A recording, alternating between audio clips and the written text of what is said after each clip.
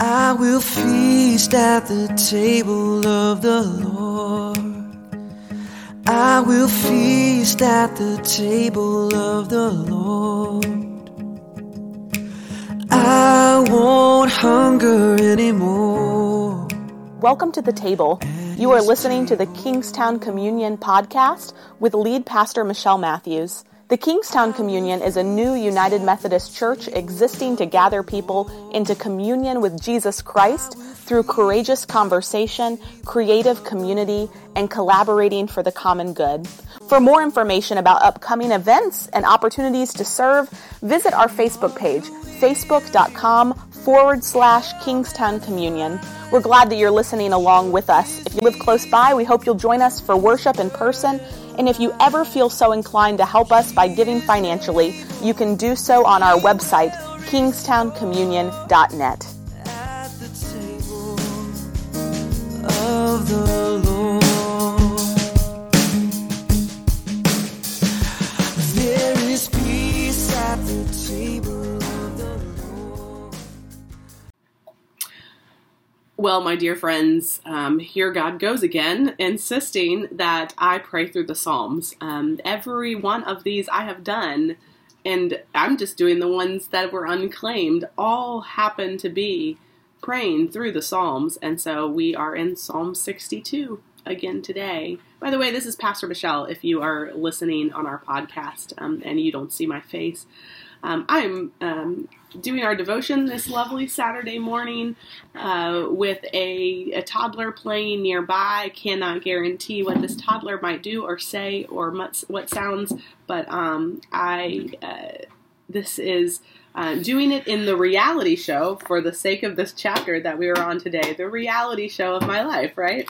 Well, today Kate is talking about the being with people in our lives who are going through the absolute unimaginable, and she, as Kate Bowler went through the unimaginable herself, she writes what she knows. She writes what she insists others know about what to say and what not to say, what to do and what not to do.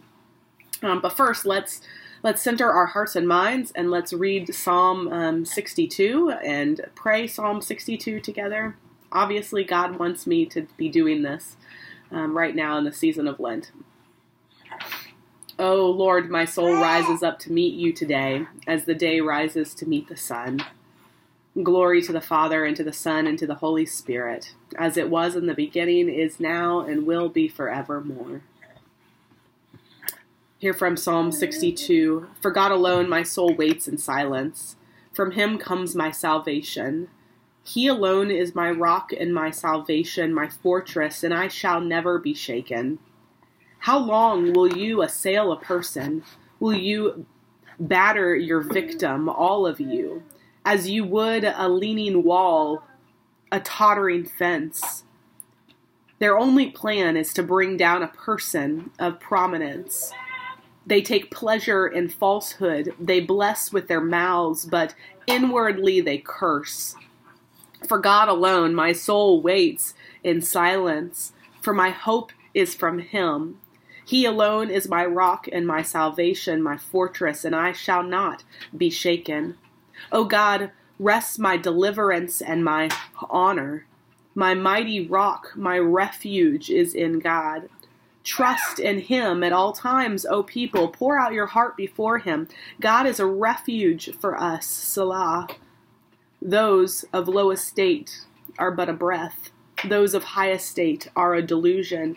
In the balances they go up, and they go together lighter than a breath. Put no confidence in extortion, and set no vain hopes on robbery. If riches increase, do not set your heart on them. Once God has spoken, twice have I heard this, that power belongs to God, and steadfast love belongs to God, O Lord, for you repay to all according to their work. This is the word of God for us, the people of God, today. Once God has spoken, twice have I heard this, that power belongs to God, and steadfast love belongs to God. This is what Kate would have us take away today, the author of this book. This is what God would have us take away today, that there is nothing that we can do and say. There is nothing that can come out of our mouths. We cannot make sense of the unimaginable pain that people experience. And so, as she uses the story of Job as an example, she says, they sat with Job. His friends sat with him. His friends showed up for him. But it was the moment they decided to open their mouth that it got them in trouble. I wonder if you have ever felt like you just long to have something to say to someone who was going through something that you had no ability to understand, or you could not relate to it, but you felt deeply for them. And today, the response to that is, the power belongs to God. The steadfast love belongs to God. Stop speaking. Stop saying things. Just be with them. Just be with them. Gosh, this week I had a friend that I knew growing up who posted on Facebook a picture of her and her husband and their little teeny baby. And they were all laying together. And they had, this baby was a stillborn. And she is going through the most unimaginable grief. I cannot understand it, cannot imagine it. Now, we have not spoken in a long time, and so it's not my place to insert myself into her life and say much of anything, right? Especially not explaining anything or trying to fix anything, because those are the things not to do, right? The power belongs to God, the love belongs to God, but I just looked at her this status, and this is now like 3 weeks after they lost their baby. Of course, she didn't post right away, right? So she comes later to share this experience on her Facebook page. I'm just looking at the 500 comments of people trying to make sense of it for her and what that must be like, and how unnecessary and how harmful trying to make sense of it can be, when all they need right now is people to say, I am so sorry. If you need me, let me know. So hear this blessing today as we go on our way. And it's a blessing for when you don't know what to say. Blessed are you when you realize you are way out of your depth and you have no idea what to say.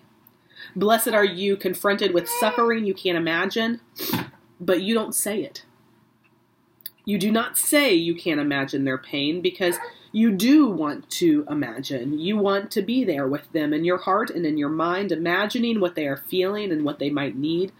Blessed are you there silently, longing to bring comfort and ease. Your presence itself is a prayer to them. May the words that come be simple. I am so sorry. I love you. You are not alone. Blessed are you who refuse to join the throng of the unsuffering, but choose instead to hurt beside those who are suffering and love them right there without fixing or teaching or rescuing or bright-siding it for them.